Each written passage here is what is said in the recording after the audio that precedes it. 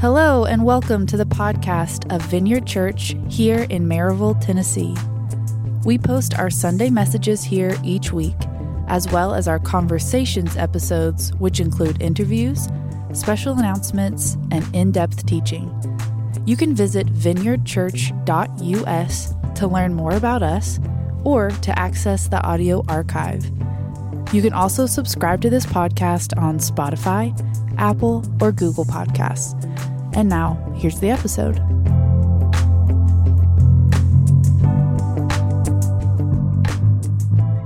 All right. So if you're wondering who I am, my name's Chris Carpenter. If you're wondering where Aaron McCarter is, we're giving Aaron the Sunday morning off today. I'm the discipleship pastor here at Maryville Vineyard.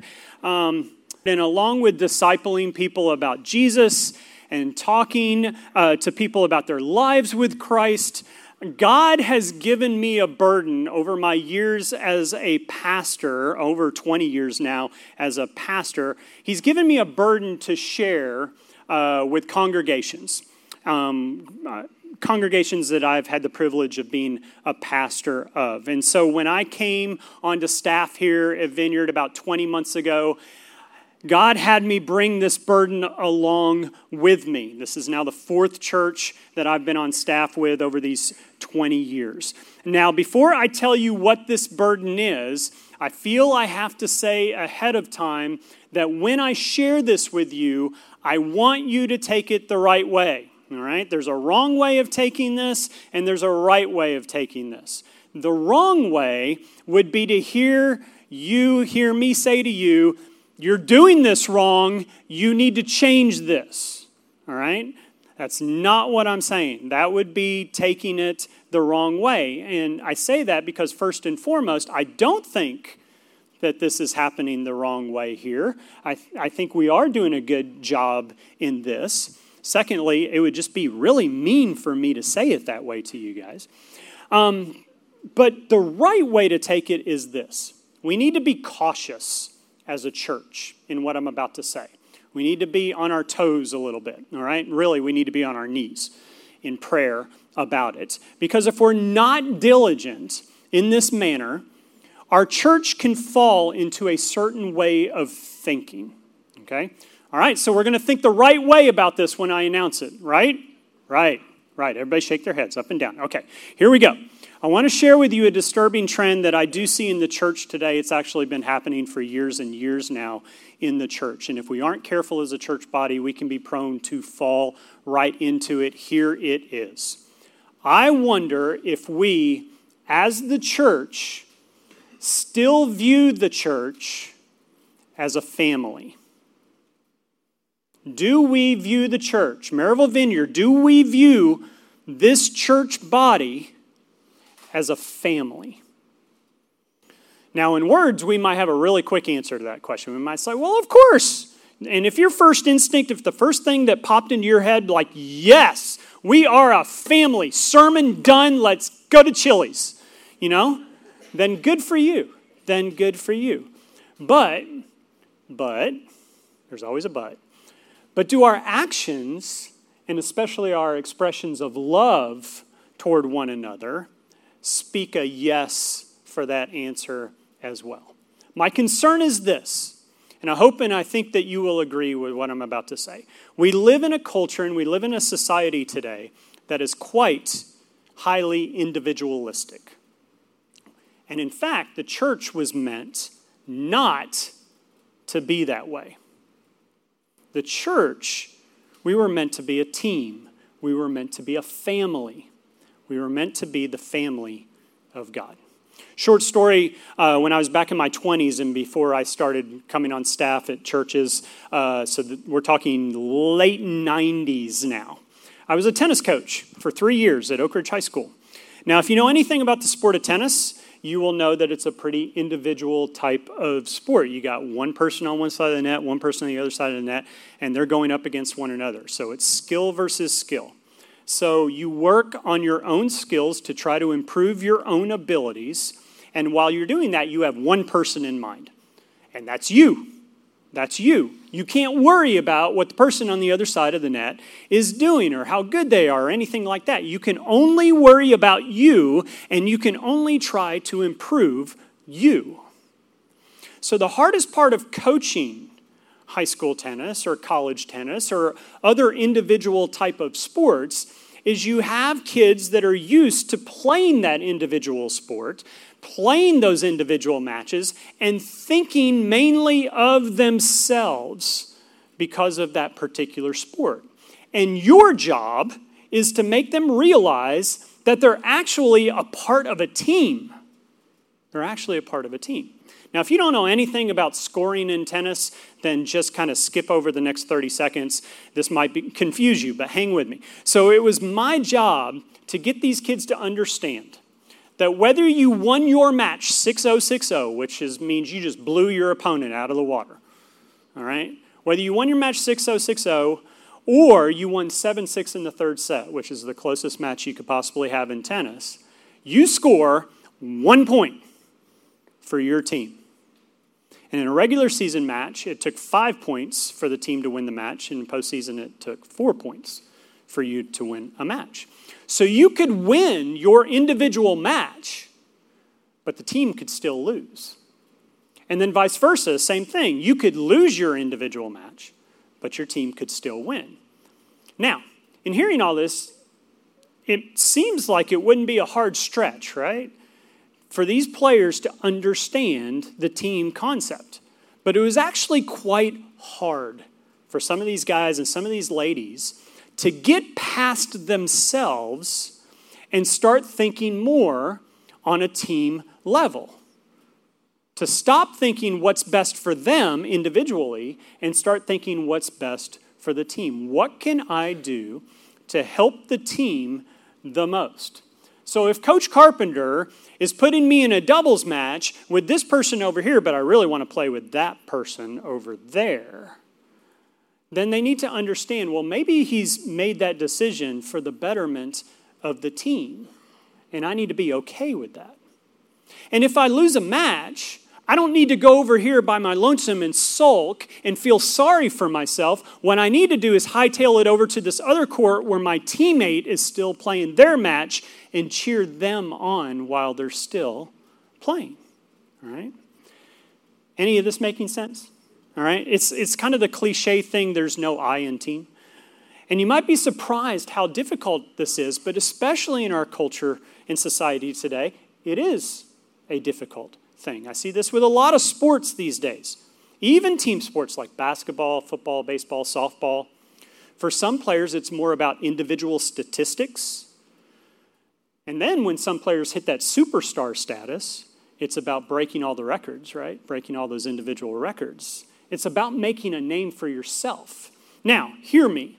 There is nothing wrong with trying to be the best that you can possibly be at what you're doing. But as we grow and as we get better at certain tasks, is our outlook how my life will be affected? Only. This is our culture and our society that we live in today, I believe. And it surrounds us everywhere we go. And it's a little bit scary because I see it seeping into the church. 20 plus years now in the church, and I've heard it and seen it so many times, the thoughts and the words, well, what is the church doing for me? What am I getting out of this church? And that sounds awful when you hear those words, and we really don't believe that we could be this way. But it can be that way if we're not careful. Now, hear me. There is a place for every single one of us and every single one of you to grow individually in the church. To grow physically, mentally, spiritually, in every way in the church. We're all for that. We want that to happen in every single life. But does it ever go beyond the me? Does it ever go beyond us as an individual? And so I want to go back to the scripture that I spoke over all of us this morning, that Ephesians 4, 11 through 14 scripture. I'm going to say it one more time. And it says this. And he gave the apostles, the prophets, the evangelists, the shepherds, and teachers to equip the saints for the work of ministry, for building up the body of Christ until we all attain to the unity of the faith and of the knowledge of the Son of God, to mature manhood, to the measure of the stature of the fullness of Christ, so that we may no longer be children, tossed to and fro by the waves and carried about by every wind of doctrine, by human cunning, by craftiness, and deceitful schemes. And there's a huge reason as to why I wanted to read these verses over us all this morning, and it's because those verses are talking to and about all of us. Now, perhaps you've read these Ephesians 4 scripture before, and you've come across this passage. You might think to yourself, well, that's talking about the pastors of the church, or maybe that's talking about the staff of the local church. But I want to encourage us by telling you this morning, these scriptures are talking about all of us, every single one of us in the church. So to try to sum up Paul's words here, we are here to help one another grow. That's on all of us, on all of us. And so, are we looking at the church as though we're looking in a mirror, or as we're looking through perhaps a window? Meaning, as we take a look at the church and why we are a part of the church, do we see the church like we're looking through a mirror, meaning we're only out to look at ourselves and the effect that the church has solely on us as an individual? Or do we see the church through the lens of a window where we see all of us and how we are to all grow together as a church body and as a family? Perspective is key when looking at the church. If we look at the Ephesians 4 scripture, the gifts that God gives to the church are the apostles, the prophets, the evangelists, the shepherds, and the teachers. My friends, that's us. That's describing all of us and the unique gifts that God has given to each of us. And those gifts are to be used for the betterment of the whole church body. There's a theologian, J.A. Allen, and he wrote a commentary on the book of Ephesians. It's called the Epistle to the Ephesians. And he said of these particular verses, they serve well to remind that the gifts of the Spirit are not for the enrichment of oneself, but for the enrichment of the church. So these scriptures are not, they're not labeling specific people, but they're speaking of the gifts that have been given to all of us throughout the church to then be used for the church to grow spiritually. Now, earlier this morning, I had you greet one another before the announcements. Do you remember who you maybe shook hands with or said good morning to? Did you already know who they were? Or were they brand new to you? Did you know their name? Or maybe you learned their name for the first time today. Maybe you've already forgotten that name. But let's put that encounter into perspective in seeing the church as a family. Because as the church, we are brothers and sisters with one another. And we've gathered here together at this particular time to lift up the name of Jesus Christ and to equip one another for the work of ministry, and to build one another up, which means to minister to each other. And we do so, as the scripture tells us, in unity through our faith in Christ, in knowledge of our Lord and Savior Jesus. And we do it to help one another grow and to mature and to not be swayed by false and evil messages and ways. My burden or my fear is we love to gather for worship. We love coming here on Sunday mornings, and we love singing songs, and we get to hear this awesome message. Awesome message, right? And we feel great when we leave about the fact that we came to church this morning. I feel good about myself. I did it. I got out of bed. I left the house. I got to church. I worshiped Jesus. It's been a full day. It's awesome. But are we missing out on an incredible call to build up and to minister to others along with this awesome opportunity to come together to worship. As a father and as a husband, I take my position in my immediate family very serious in leading my wife Jean and my daughter Hannah. And when I say leading, I mean pointing them to Jesus and pointing them to his ways.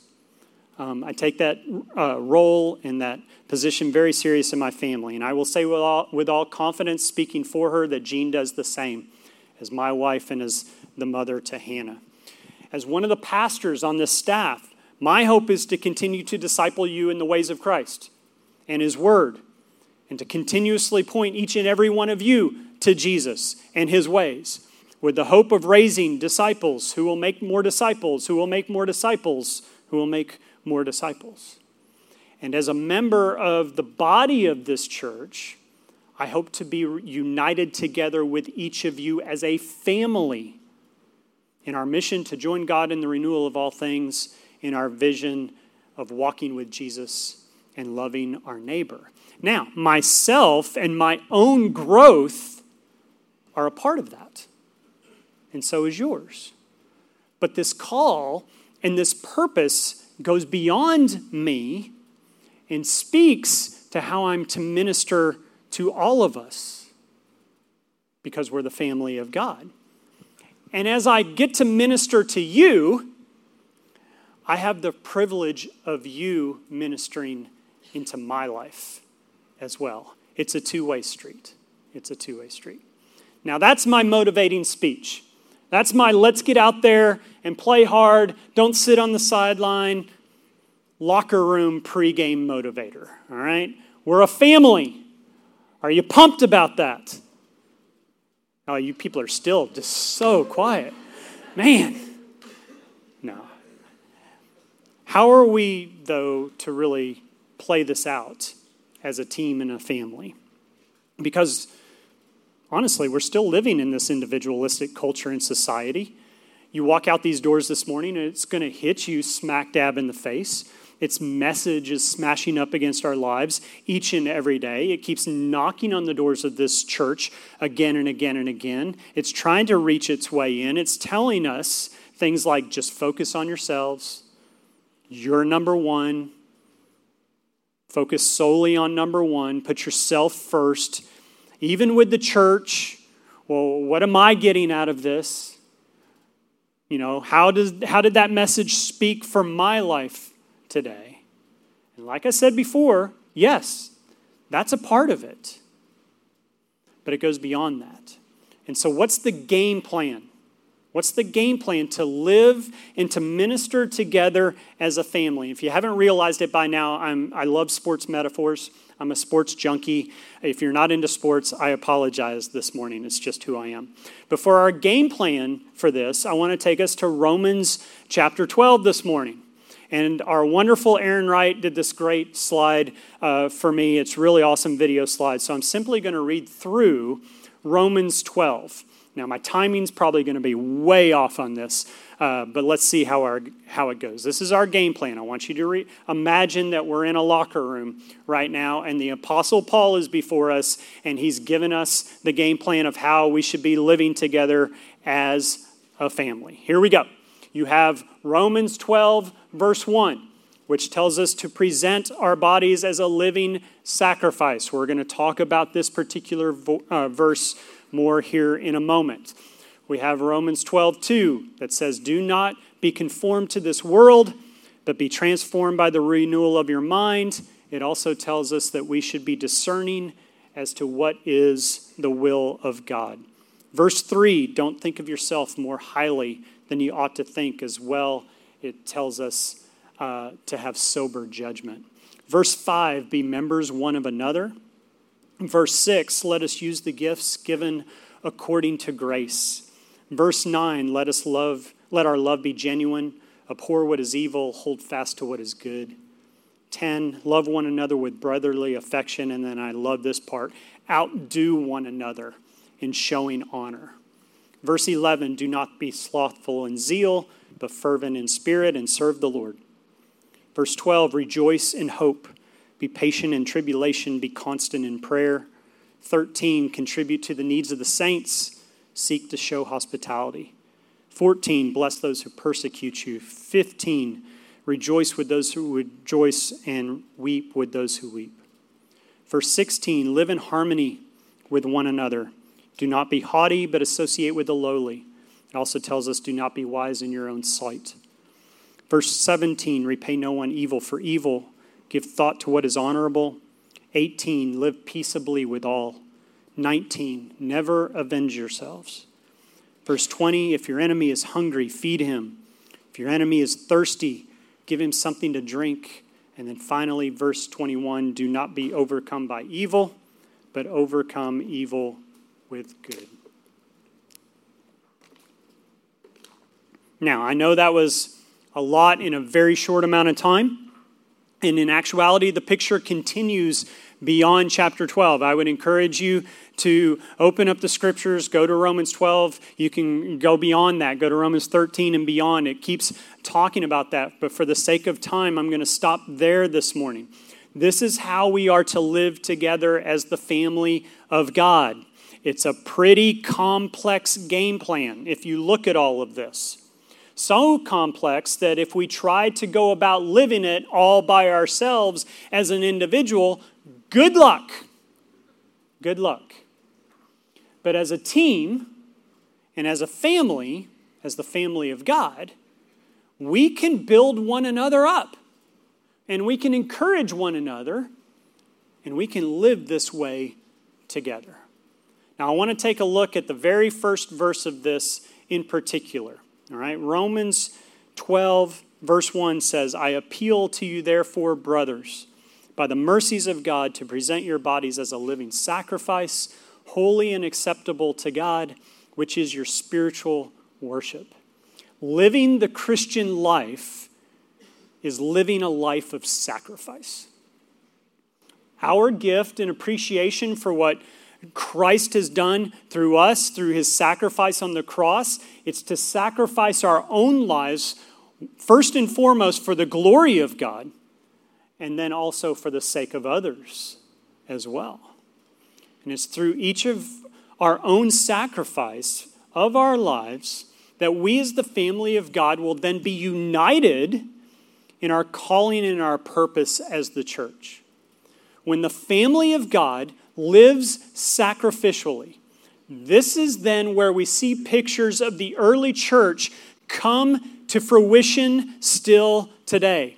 Where the church comes together, they're sharing their possessions, they're helping those in need, we're taking care of the widows and the orphans as Scripture speaks, the older are speaking into the younger's lives, the Holy Spirit is showing up and showing out, people are being healed all over the place, where we are helping to take care of those who have experienced loss.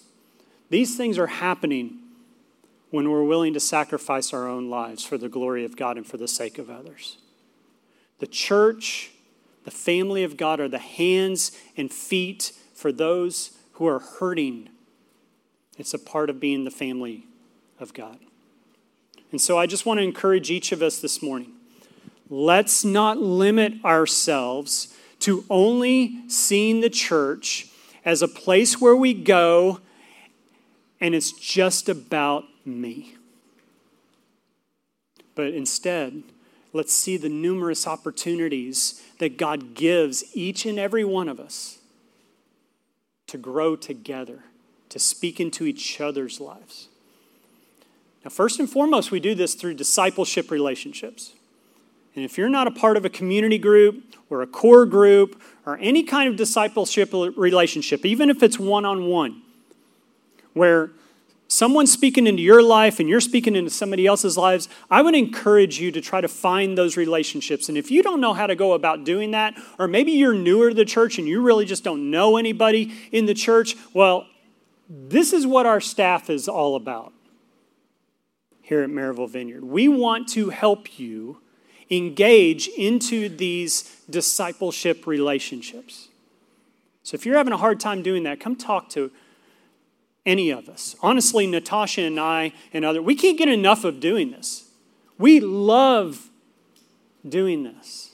Bringing people together to build one another up and to minister to each other. And it's this picture that as you are continuously being equipped in your own lives, you are also there to help equip others. That's the picture of family life. Being there for one another, helping each other grow, building one another up, using the gifts God has given you for the betterment of the kingdom. Amen? It involves every single one of us.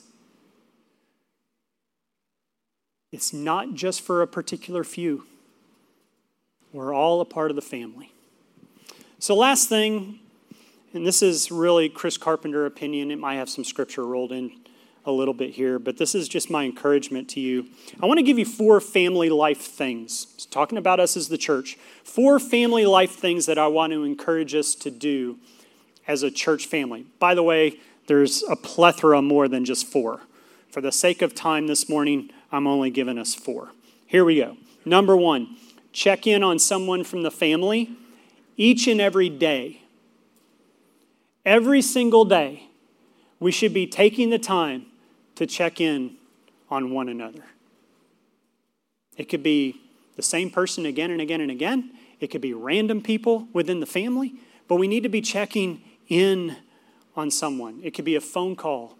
It could be a text message. It could be a knock on a door. I'm a part of a 4-guy core group that meets every other Thursday morning really, really early.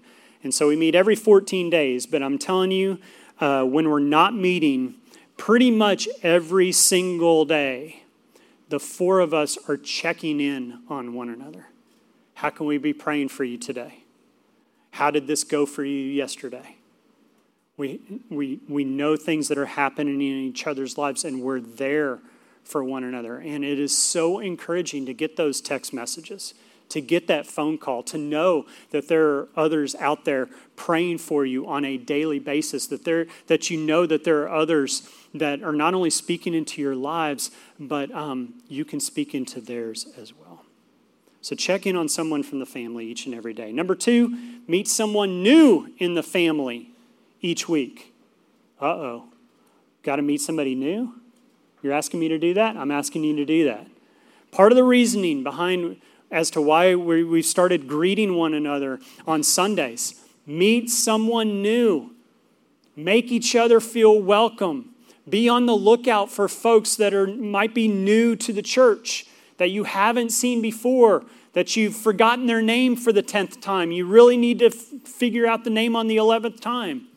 Here's the thing. It's really easy to keep those we know and kind of have our holy huddle kind of thing. We'll kind of keep to our own family and those who we know really, really well. But I want to encourage us, venture out a little bit. Meet someone new. Third thing, open up your home. Be hospitable. Might mean you have to clean up your house every once in a while. That's a good thing. It's a good thing. There's nothing wrong with that. But believe me, God gave us our homes not solely for ourselves. But he gave us our homes to be hospitable to others. And then finally, this might be the hardest of the 4. Invite others in.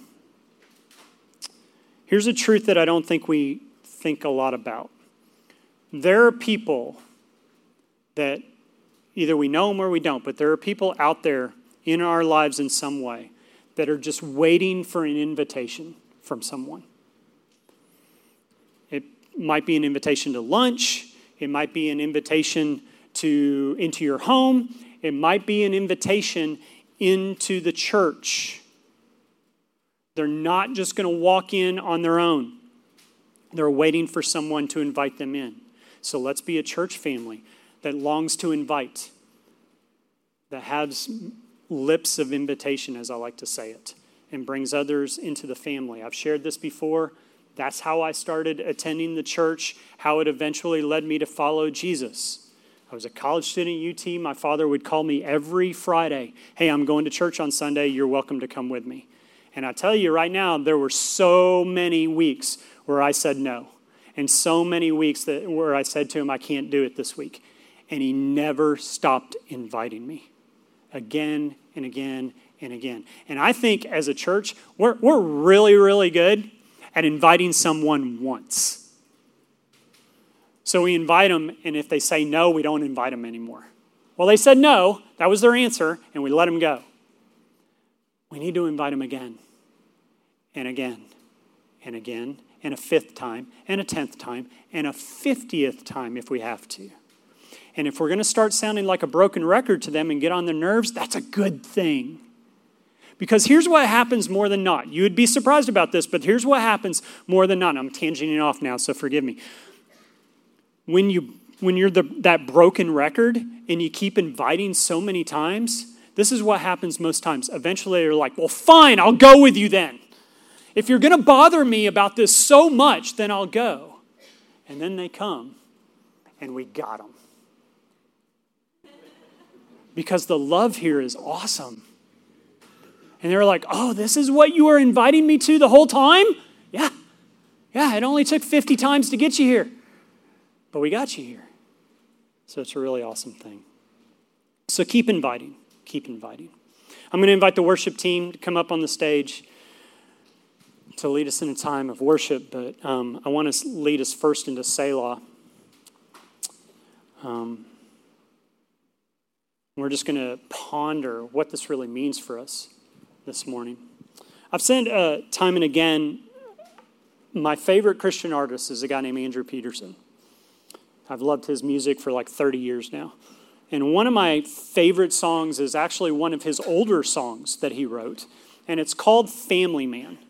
And I want to share with you some of the lyrics this morning of this song because I think it speaks into what I'm saying here today.